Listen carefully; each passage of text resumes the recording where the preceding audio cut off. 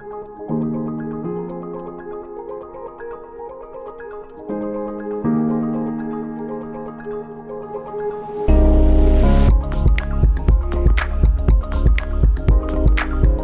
you over there.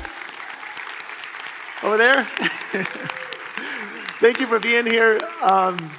And our desire is that you will make Downey First Christian Church your church home, and that you'll make Jesus the Lord of your life. And so again, thank you for being here.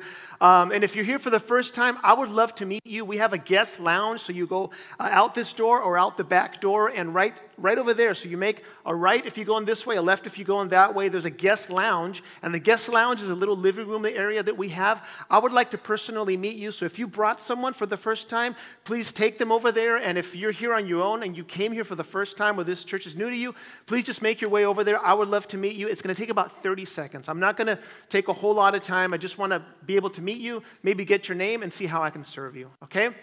All right. So, Matthew chapter 6. Matthew chapter 6. If you have your Bibles, please go to Matthew chapter 6.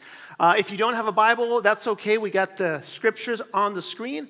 And so Matthew chapter 6 is kind of a well-known portion of Scripture, but we're going to look at it today, and my prayer is that this will be helpful to you, that you will hear this, and that there will be something that will help you know God better and be able to walk in the way that God has called you to walk. And so that's what we're doing here.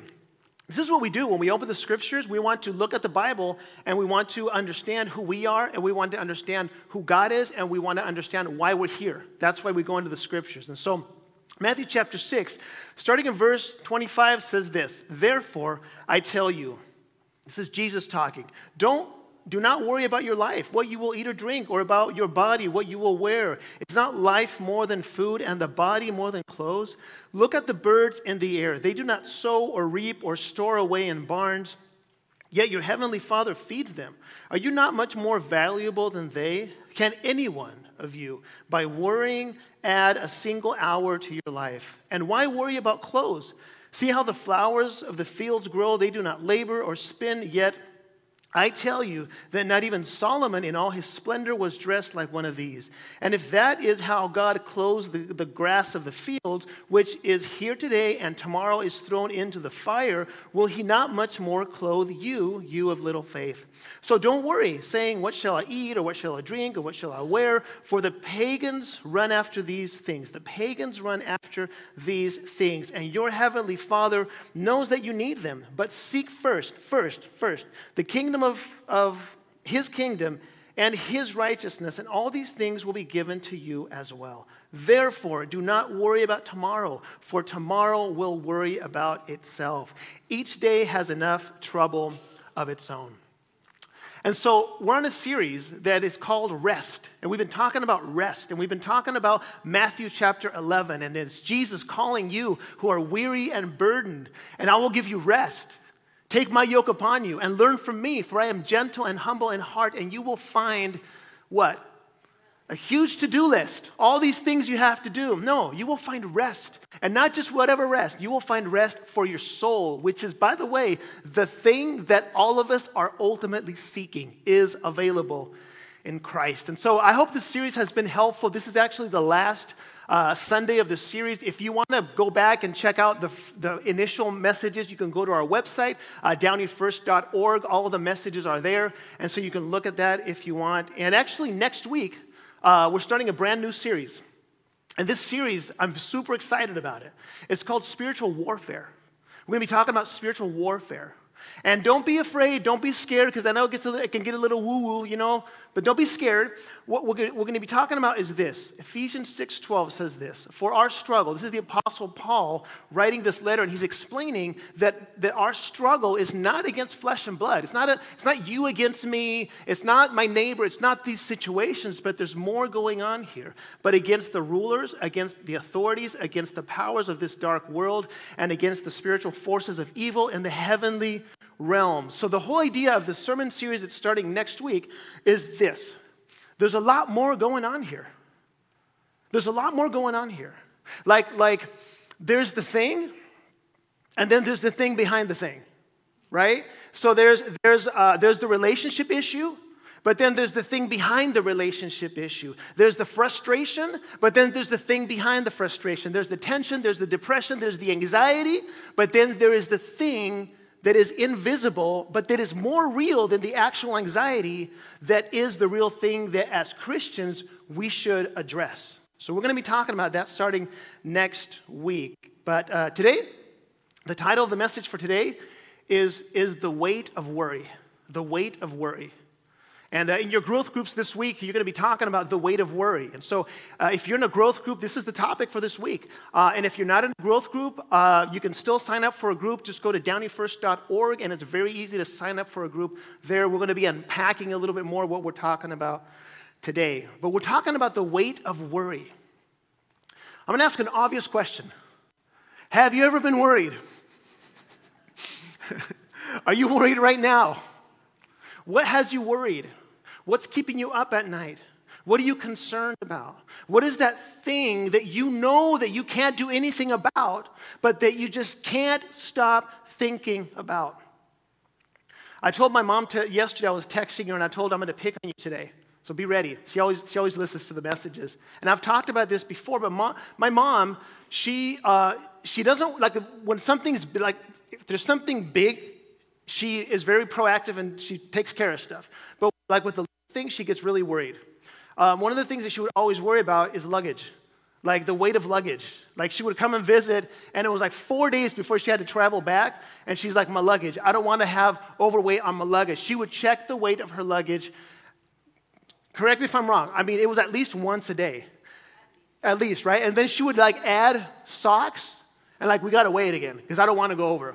And she would just do this over and over and over again. And then at the end of the day, we would go, to the airport, and they would weigh it. And it was fine. It was usually like a couple pounds under. And I would always give my mom a bad time. Like, aren't you glad that you worried so much? I don't know what would have happened if you wouldn't have worried. Like, I think it would have been a problem. And she's like, oh, you're such a jerk. I know that you're right. But the thing is, here's a thought that we never have. We never think, oh, I'm so glad that I spent the last 24 hours worrying. Like, I'm so glad that I had this presentation, I had this conversation, I had this meeting, I had this doctor's appointment. You worried for the 24 hours previous, and then whatever happened, whether it was good or bad, you never look back and say, man, I am so glad that I worried here because that was so helpful. Like, we know that. We understand that worry is a waste of time. This is not new information. But it's so hard to stop. Like, how do we not worry? And worry is basically this. What if, and we present multiple scenarios in our life. Like, what if he doesn't recover? What if I can't pay for... Siri is talking to me right now. Be quiet. Exactly, it's the thing behind the watch, right? So it's these multiple scenarios that we present ourselves in. It's what if he doesn't recover? What if I can't pay for the mortgage? What if I don't have enough for retirement? What if I never marry? What if he never calls me back? What if she never calls back? Teenagers, like we're worrying about all these things, but we know that it is a waste of time. Again, nobody ever thinks, I'm so glad that I wasted the last week worrying. It's the opposite. Like, why did I worry so much? Like, I worried so much and I don't know why I did it. That's what we think. So basically, worry is this. Worry is wasting time and energy on something you have no control over. It is wasting time and energy over something you have no control over. It is our attempt to be able to grasp and control, to grasp control where we have none. That's what worry is. And maybe you're here today, and worry is stealing from you. It's taken away your joy. It's taken away your peace. It's taken your ability to be able to sleep well at night. It's taken away your relationships. You're just not yourself because you're just so concerned about these things. But you can't seem to help it. And so this is what Jesus is referring to. He's taught, this is what we just read is part of the Sermon on the Mount, and he's talking to a very diverse audience, and he is addressing the issue of worry. He's talking to them about worry. He just spoke on loving your enemies. He just spoke on prayer. He just spoke on fasting. He just spoke on money, and now he's talking about worry to this very diverse audience. And he says, stop. Stop worrying. He literally says, therefore I tell you, do not worry about your life, what you will eat or drink, or about your body, what you will wear. Isn't it annoying when somebody just says, just stop? Just stop. Like, I'm stressed out, I'm worried. Like, just stop worrying, man. Just stop worrying. Just go for a walk, go for a run. You'll feel so much better. It makes it worse because you know that person has no idea what you're going through. It's not that simple.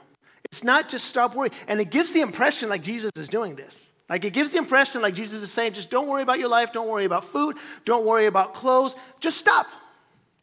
So I want to give you a little Bible study tool that is very simple, and it's just this. Whenever you see the word therefore, some of you guys have heard this before. Whenever you see that you read the word therefore, you have to ask, what is that there for? What is it there for? So you see the word therefore, what is it there for?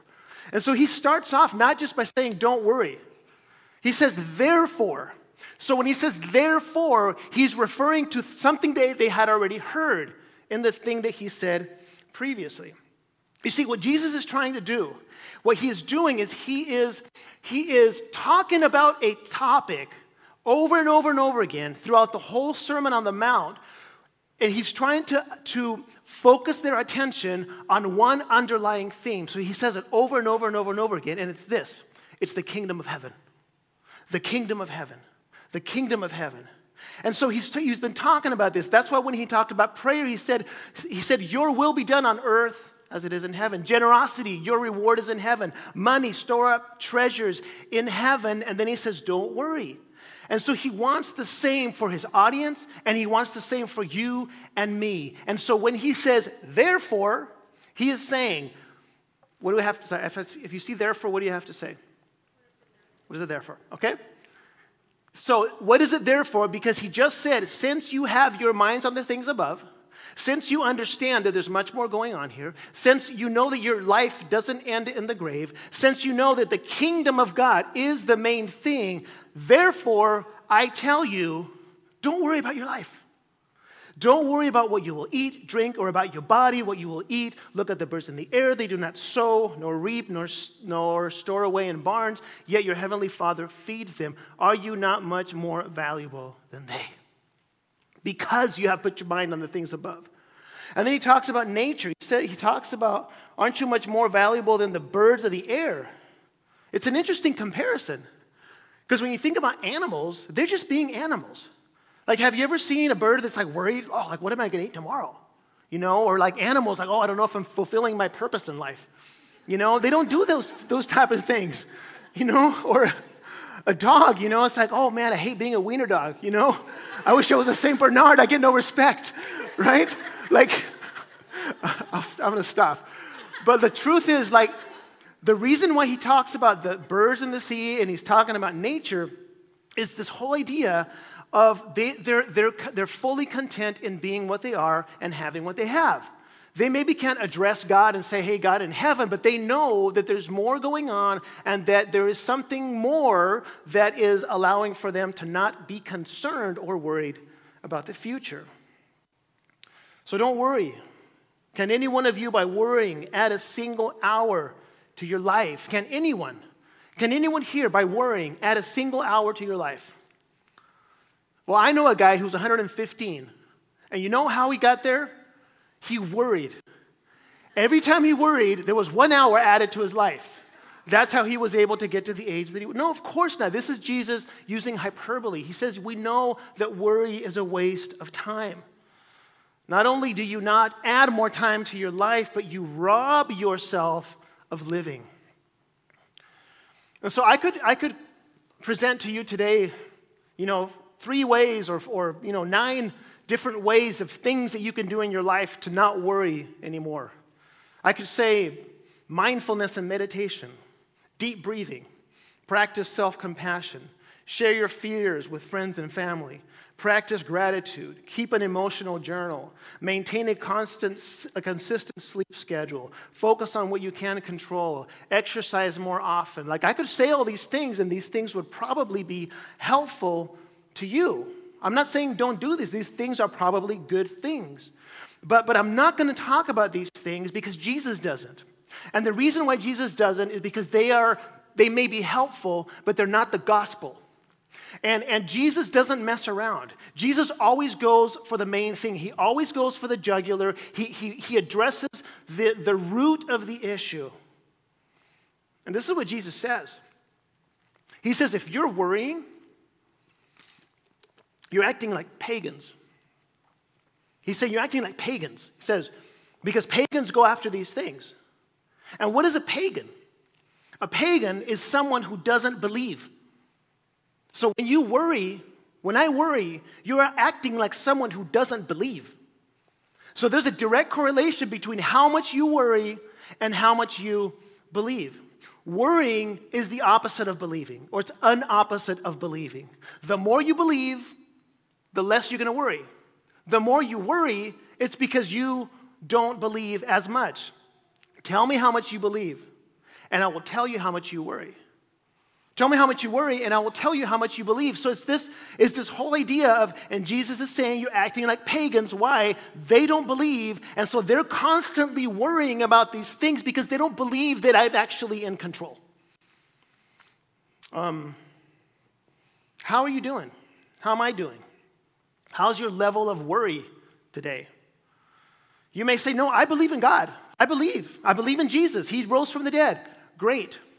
I was trying to illustrate this and thinking about this story of this teenager who got his driver's license and passed all the tests and did great, but their parent had never been in the car with them yet. And so the teenager comes to his mom and says, I can drive. Like, I passed all the tests. This is great. And then the mom's like, great. That's so cool. I'm so glad that you can drive now. And so the teenager says, come in the car with me. Let's go together. And she sits there and like, I'm going to do this. And then she starts the car. He's like, no, don't. I'm nervous. Like, I know that you said you learned, but I don't know. Okay, start the car. Okay, start the car. Okay. Be careful because, there's going to be this and there's going to be that. And then you start, and then the mom is grabbing the wheel. It's like, no, don't go yet. Okay, go. No, stop. Remember all. And so you're all worried. And then the teenager is so frustrated and tells his mom, like, you don't believe that I can do this, can you?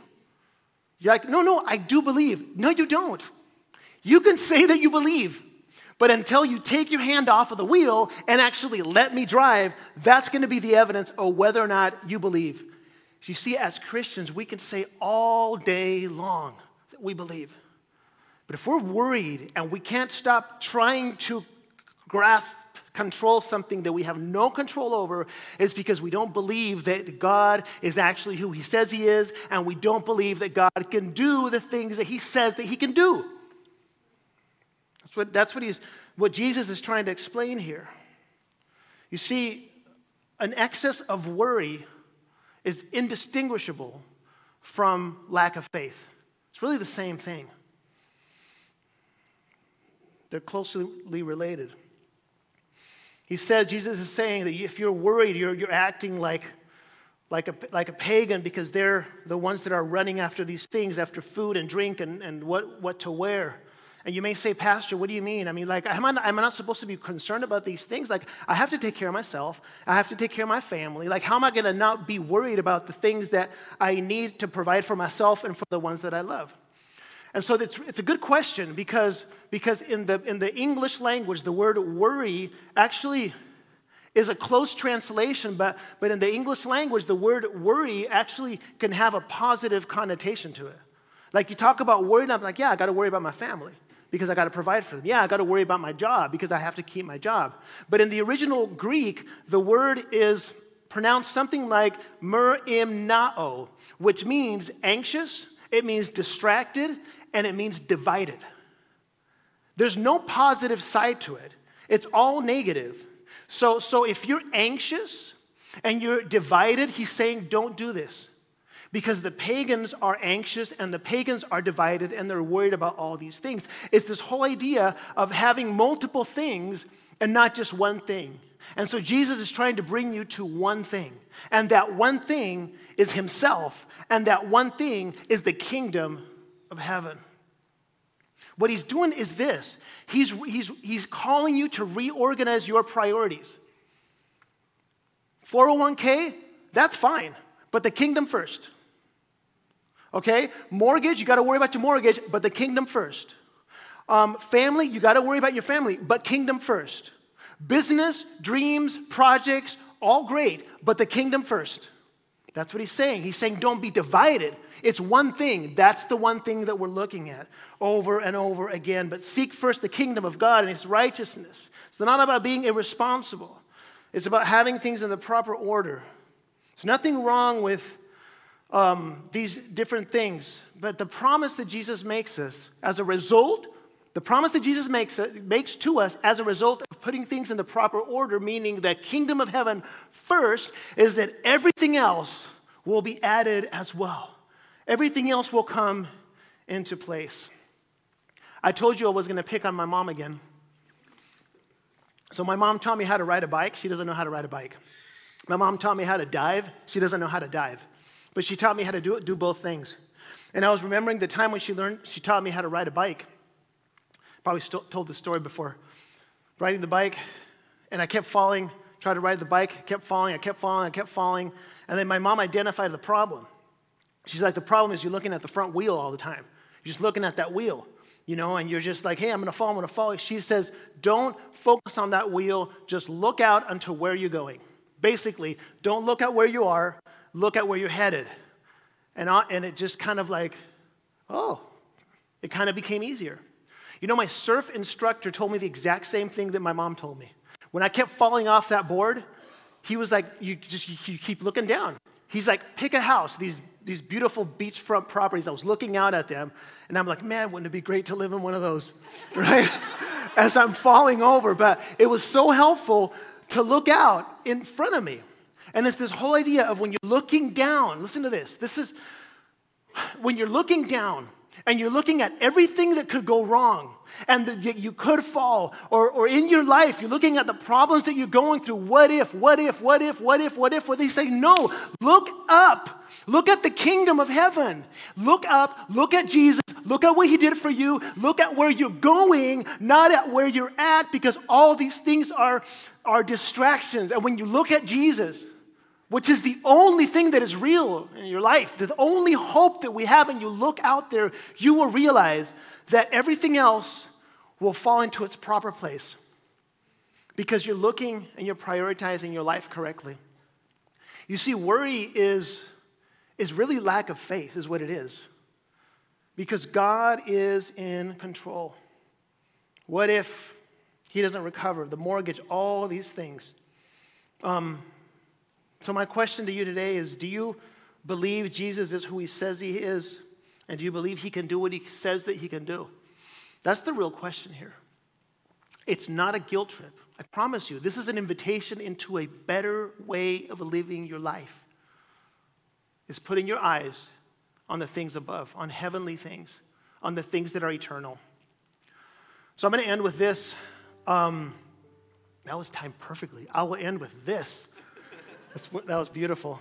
This is when the Holy Spirit starts to show up, and we get a little bit more, I don't know, it works. We don't have to do it, but it just kind of brings us to a close and creates a transition. It's not a, what's the word? Like a manipulation tool. It's just nice, That was really good timing there. Life expectancy in California is 76 for men and 76 for men and 82 for women. Life is short, and as pastors, we get a front row seat to a lot of suffering and a lot of death. We probably do about a half dozen funerals every year, and it becomes very evident the fragility of life. And I want us to think about this a little bit. So if you could bring that to me real quick, thank you. So James 4:14 says this. Thank you. He says this: why you don't even know what will happen tomorrow? What is your life? You are a mist that appears for a little while and then vanishes. So that's you. Bye. Nice to meet you. Nice to see you. You work out. Okay, maybe a little longer. There you go, but it's gone. I saw a TikTok the other day that said, did you know that if you eat well, exercise, and get enough sleep every night, you're still going to die? You see, Jesus wants for all of us to understand this. He wants us to understand the finitude of life. He wants us to understand that the kingdom is eternal. It's about above. It's not about down here. Someone once said, don't unpack here. We haven't arrived yet. You know where you're headed. Put your faith in Jesus. He who knew no sin became sin for us so that in him we might become the righteousness of God. He paid for that. And we have access to that. Set your minds on those things. The Apostle Paul got this.